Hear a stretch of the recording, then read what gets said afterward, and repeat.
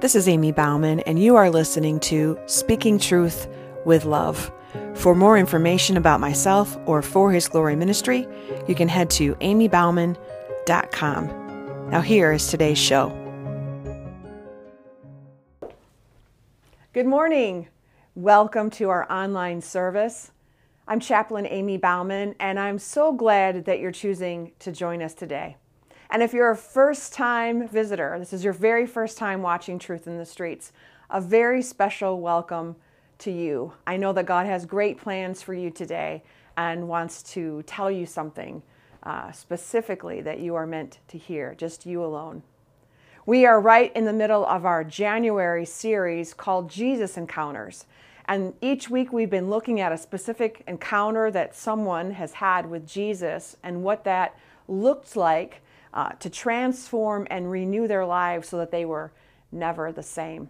Today we're going to be looking at the man who was demon-possessed, that Jesus crossed the lake to get to him. So I'm so excited about this story in the Bible, so excited to share with you how we can apply this to our own lives. So lots of things to talk about, but before we get started, let's open with prayer. Father God, I thank you.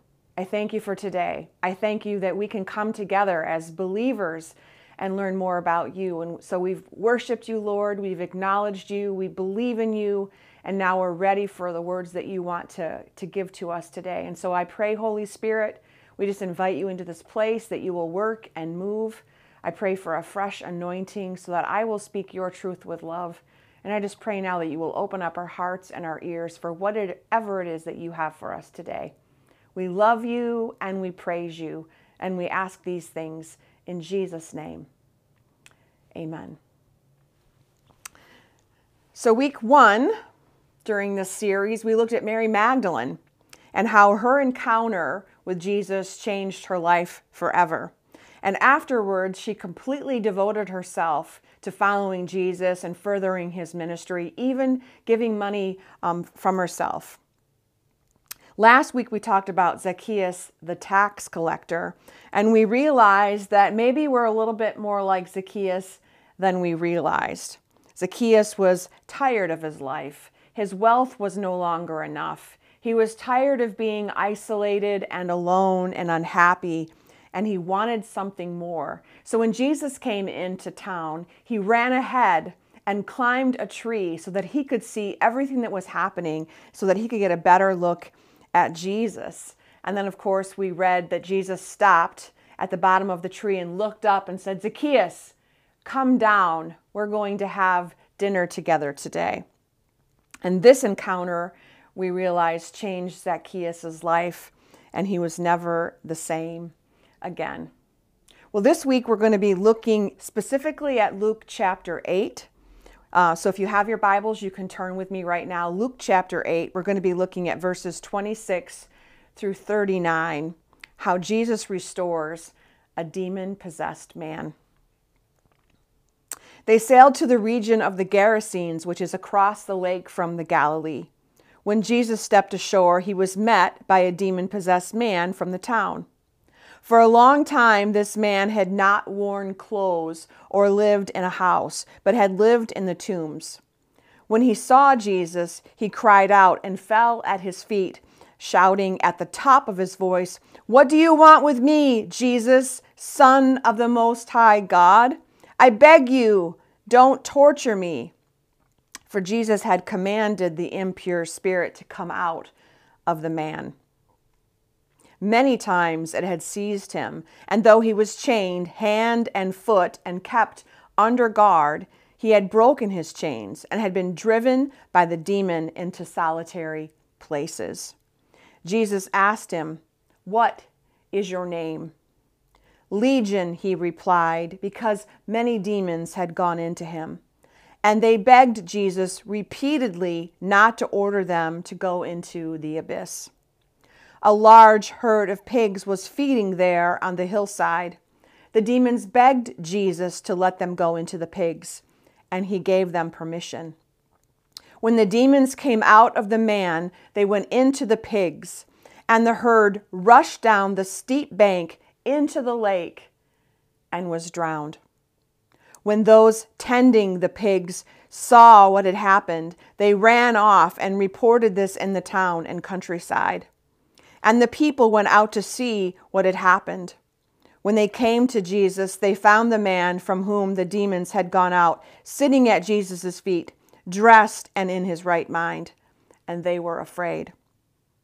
Those who had seen it told the people how the demon-possessed man had been cured. Then all the people of the region of the Gerasenes asked Jesus to leave them because they were overcome with fear. So he got into the boat and left. The man from whom the demons had gone out of begged to go with him, but Jesus sent him away, saying, "Return home and tell how much God has done for you." So the man went away and told all over town how much Jesus had done for him. If this is your first time hearing this story, I'm sure you're like, wow, there is a lot to unpack here and a lot of moving parts and a lot of things going on. So I want to point out some things that are going on in the text so that we can have a better understanding and we can just understand the story and what the story is saying to us. So number one, we don't know how this man became demon-possessed, only that he was for a long time. And I just want to say for my own journey that I can understand that it's a slow fade. I mean, you just don't all of a sudden turn the corner and you have you just are fully possessed by all of these demons just like that. No, it's one foot after another. Our feet kind of go off the path, and before we know it, we're walking away from God. And the more we do this, right, operate outside of the plans that God has for us, the more that we rely on our flesh, the more that we satisfy our flesh and do all of these things that are within the world, things that we want to do that's important to us, we stop looking towards God. We stop looking towards Jesus. We start looking into the world. We start satisfying our own desires. And before we know it, as we're taking this other path away from God, we start picking up these sticky notes, little sticky notes that go with us. Maybe this one is fear. Maybe this one is addiction. Maybe this sticky note is depression. And before long, we just walk around with these sticky notes and think that it's part of life. We think that this is our new makeup. This is what we look like with all of these sticky notes on. But we have to remember that we're not just physical beings, flesh and blood. We have to remember that we're spiritual beings created in God's image. And these sticky notes are actually spirits, right? There is a spirit of addiction. There is a spirit of depression. There is a spirit of anger. There are these spirits out there roaming around and sticking themselves to us. And that's when we experience those issues that we go through, especially when we go off the path and away from God, where we might have a season of depression, a season of addiction, a season of fear. And if we keep listening, keep following, keep allowing these sticky notes to stick to us, eventually they aren't just sticking to us anymore, but become a part of us. And I believe this is what's happened to this man. He walked around away from God with these sticky notes on him until they internalized and they take over. And this is where we find this man when we're reading the story. Number two, I think it's important to know that the demons know who Jesus is. What do you want with me, Jesus, Son of the Most High God? I think this is a little funny. When I read this in the text, I think this is a little funny because a lot of times we don't even fully recognize God. We don't fully recognize his power and authority and dominion. And We either put God in a box or put him on a shelf and pull him out when we want something. I mean, we just don't fully understand the magnitude of who God is. Yet, our enemy, the devil, and all of those demons and minions, they know who God is. They know who Jesus is. And they are afraid. Remember that. They are afraid. Number 3, Jesus asks him, "What is your name?" And the man said, "Legion." And this was because many demons had gone into him, which takes us back to that visual of the sticky notes. Maybe this is this man's story. He was walking around with all of these sticky notes, not caring, not trying to align his life with God's word. And he got to the point where they took over, and now he's living in the tombs, broken, bleeding, and waiting. Waiting for something, waiting for someone. Have you ever been there? You're waiting for a miracle. You're waiting for something to happen because you just can't do this life the way you're doing it anymore. Number 4, in verse 29, it says, Jesus commanded the impure spirits to come out. But they are begging Jesus not to send them into the abyss. When I think of the abyss, that's the unknown, that's you're never coming back. There's point of no return. They don't want to go there. Send us out anywhere but the abyss. And so he gave them permission. And what happens next? They go into the pigs. The herd goes down the steep bank into the lake, and they all drowned. Not one pig survives. They're all dead. And I've often contemplated this scene, trying to imagine why this happened, what was actually going on, and what this kind of looks like. And I've actually had the opportunity when I was visiting Israel to go to this cliff. We sat down and we had a teaching, and it was amazing to kind of put myself right on that hill where the pigs would have gone off into the sea, and what that would have looked like, especially for the people that were watching.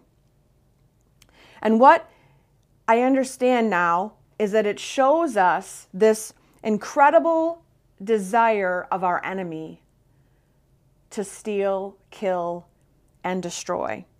And that this is his ultimate goal for all of us. And I think sometimes we don't think about that. We don't think about his ultimate goal is our demise and our death. And yet, when we look into this man's life, he's living in a tomb, he's naked, he's bleeding, he's being tormented day and night. The goal, obviously, here is to destroy the man. This legion of demons that were living in him weren't taking him out to go to parties. They weren't taking him out for dinner. They weren't buying him new clothes. They weren't doing any of those things. Their goal was to destroy him, to kill him. He was isolated and alone, naked and bleeding. And while we can see this, right, we're shown visually this incessant desire by the very first act that the demons do when they're released into the pigs. The very first thing they do, they make them run all off the cliff, killing themselves. And there's no more pigs. We have to be awake and alert and mindful of this battle, mindful of what the enemy is trying to do to all of us. And we have to keep our minds and our hearts and our bodies aligned with God's word. No sticky notes of shame, fear, depression, discouragement, anger, addiction. We want to keep our hearts and our minds focused on God's word, which is our truth. We need to keep our eyes on Jesus. Number 5, So obviously this was quite the scene for all of the onlookers. An entire herd of pigs rushing down the bank into the lake and drowning. The text tells us that as soon as the ones tending the pigs saw this, they ran to town and told everybody else. And when they came, what did they see? Well, they saw no more pigs. They saw a very blank landscape. But then they saw this man who had been living in the tombs for years, that they could hear his screams and cries as he was cutting himself, that they tried to avoid looking into the tombs when they would go look at the pigs, because he was out there and he was roaming and he was naked and he was bleeding. What did they see? They saw him in his right mind, clothed, sitting down, looking at Jesus. Jesus had changed him, and he was set free. And number 6. So the people, what did they do? They asked Jesus to leave. They were afraid. They were scared. They had no idea what just happened. And as Jesus was getting into the boat, the man who Jesus restored said, "Let me go with you." He actually begged Jesus. They use the word begged in the text. "Please let me go with you. I beg you." But Jesus said, "No. Return home and tell how much God has done for you." So how can we apply this encounter that this man had with Jesus? How can we apply this to our own lives? Well, for me, we have to ask the question, why did Jesus go across the lake in the first place? I believe he crossed to help one man, a man who was so possessed by not just one demon, but a legion of demons, and was so out of control that those around him tried to chain him. And even those chains couldn't hold him. And when I read this story, I'm grateful. I'm grateful that the Bible doesn't name him. Because this isn't John's story. It says a demon-possessed man is restored by Jesus. No, it's not John is restored by Jesus. It's not Ken's story. It's not Bob's story.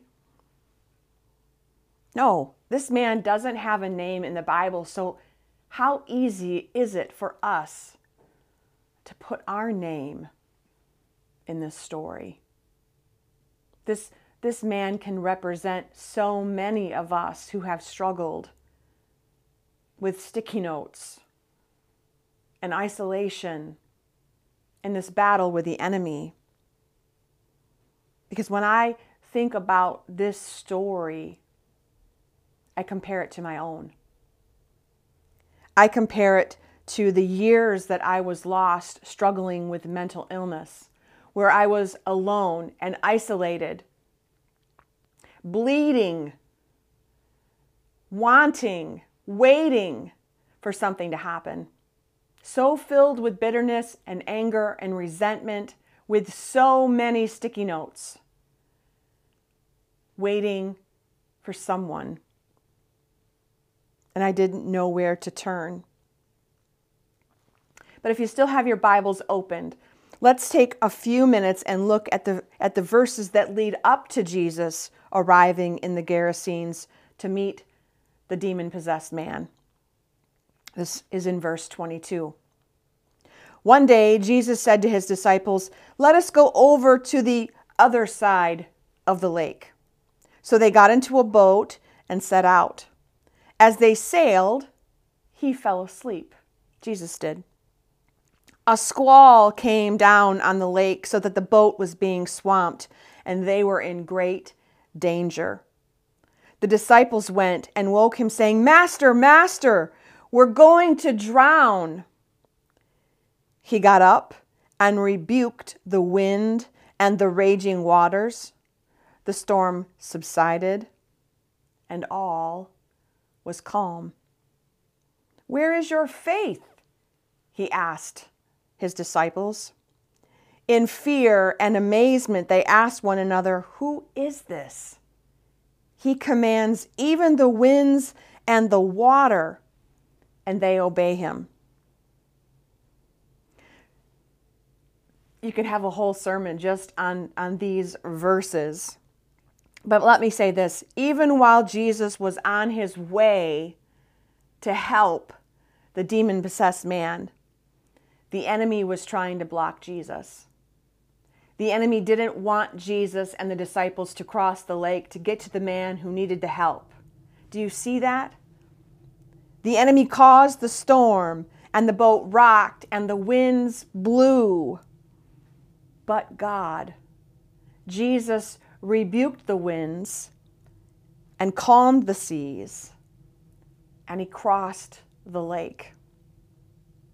And he didn't come to save thousands. There weren't thousands waiting on the beach when Jesus arrived. No, there was just one man who was waiting. And I think about that for myself when I put myself in the story. Jesus came to save just me. And that's what I needed. And I'm so grateful that he did.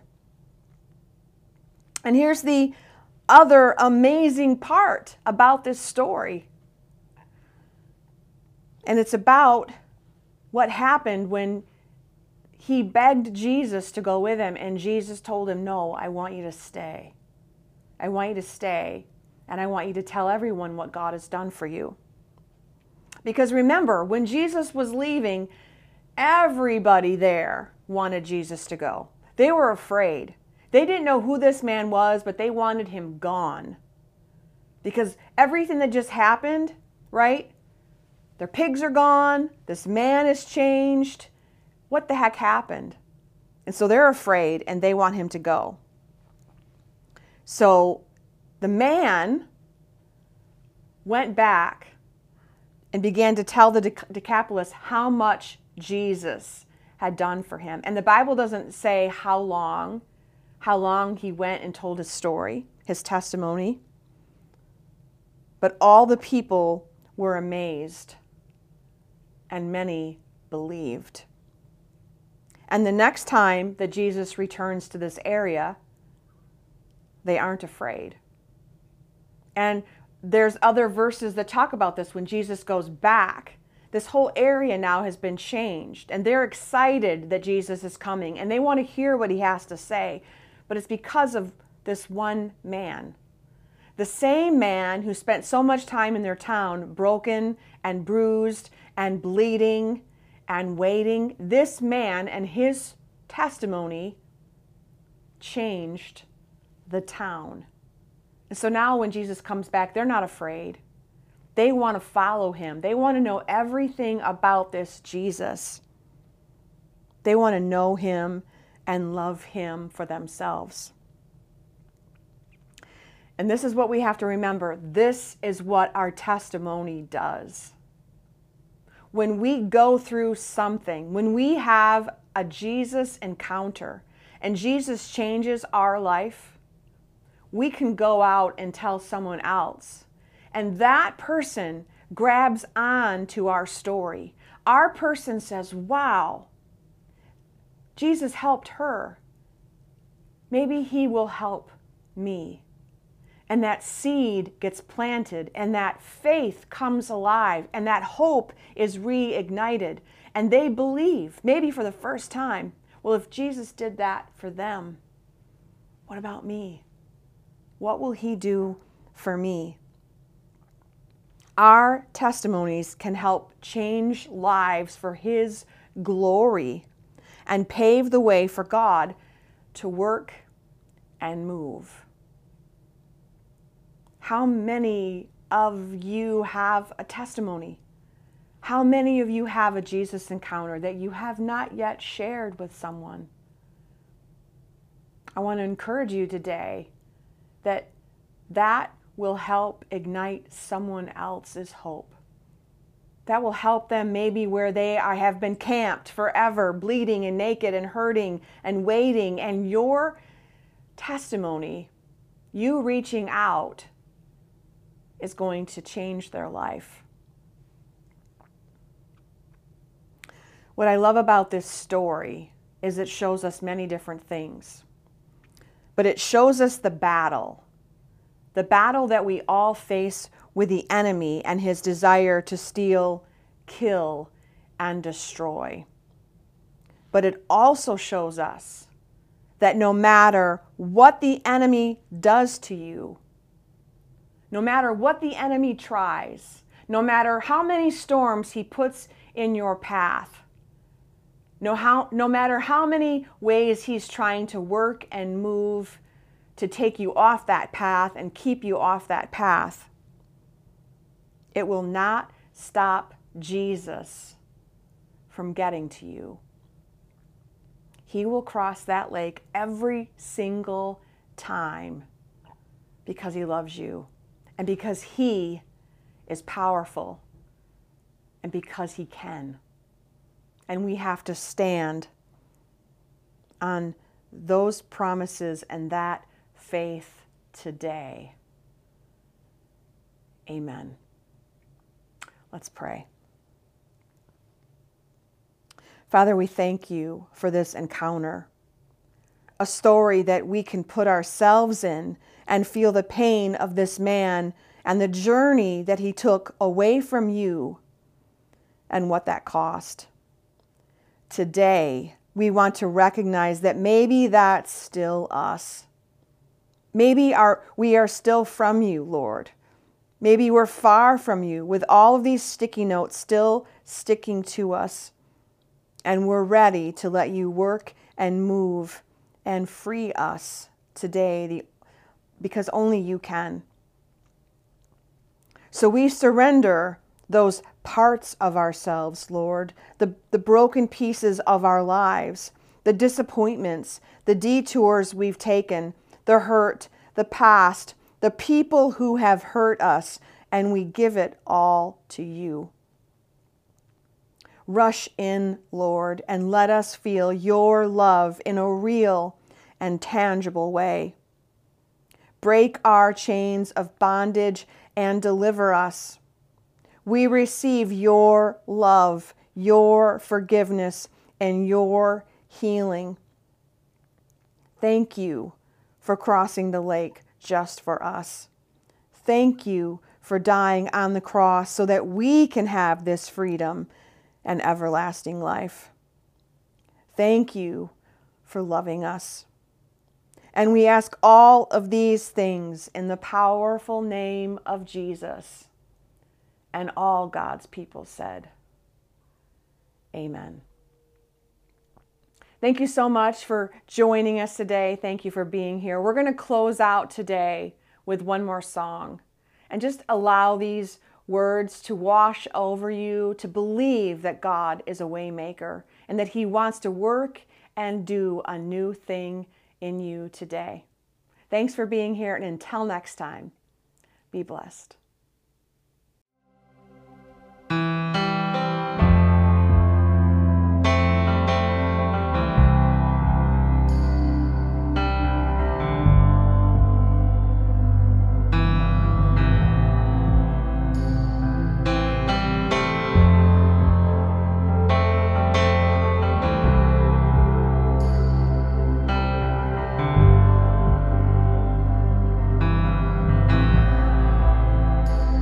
You are here, you're moving in our midst. I worship you, I worship you. You are here, you're working in this place. I worship you, I worship you. You are here, touching every heart. I worship you, I worship you. You are here, you're healing every heart. I worship you, I worship you. You are waymaker, miracle worker, promise keeper, light in the darkness. My God, that is who you are. You are waymaker, miracle worker, promise keeper, light in the darkness. My God, that is who you are. You are here, you're turning lives around. I worship you, I worship you. You are here, mending every heart. I worship you, I worship you. You are here, touching every heart. I worship you, I worship you. You are here, you're healing every heart. I worship you, I worship you. You are waymaker, miracle worker, promise keeper, light in the darkness. My God, that is who you are. You are waymaker, miracle worker, promise keeper, light in the darkness. My God, that is who you are. That is who you are. That is who you are. That is who you are. That is who you are. That is who you are. That is who you are. That is who you are. That is who you are. You are waymaker, miracle worker, promise keeper, light in the darkness. My God, that is who you are. You are waymaker, miracle worker, promise keeper, light in the darkness. My God, that is who you are. Even when I don't see it, you're working. Even when I don't see it, you're working. You never stop working. You never stop working. Even when I don't see it, you're working. Even when I don't feel it, you're working. You never stop working. You never stop working. Even when I don't see it, you're working.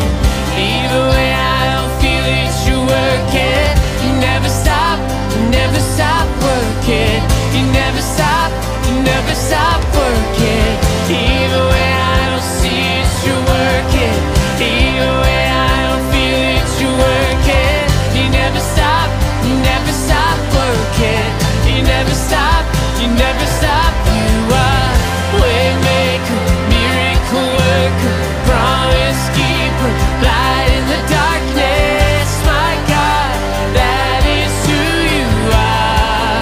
Oh, you are waymaker, miracle worker, promise keeper, light in the darkness. My God, that is who you are.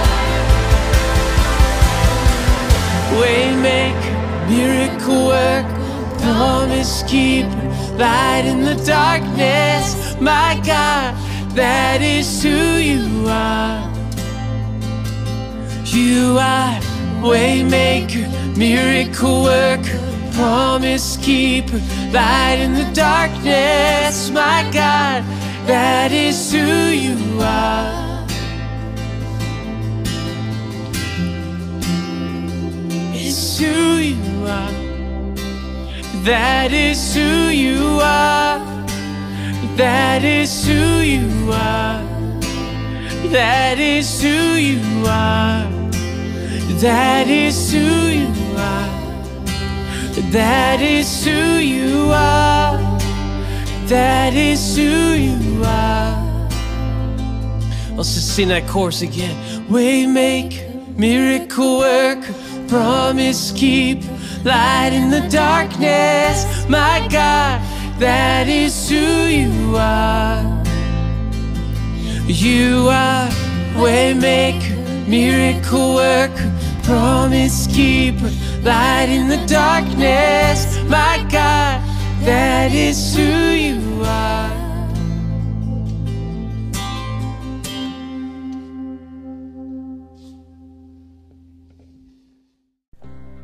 Thanks so much for joining me today. Stay tuned for more Tuesday teachings, Sunday sermons, and encouraging messages along the way. And until next time, be blessed.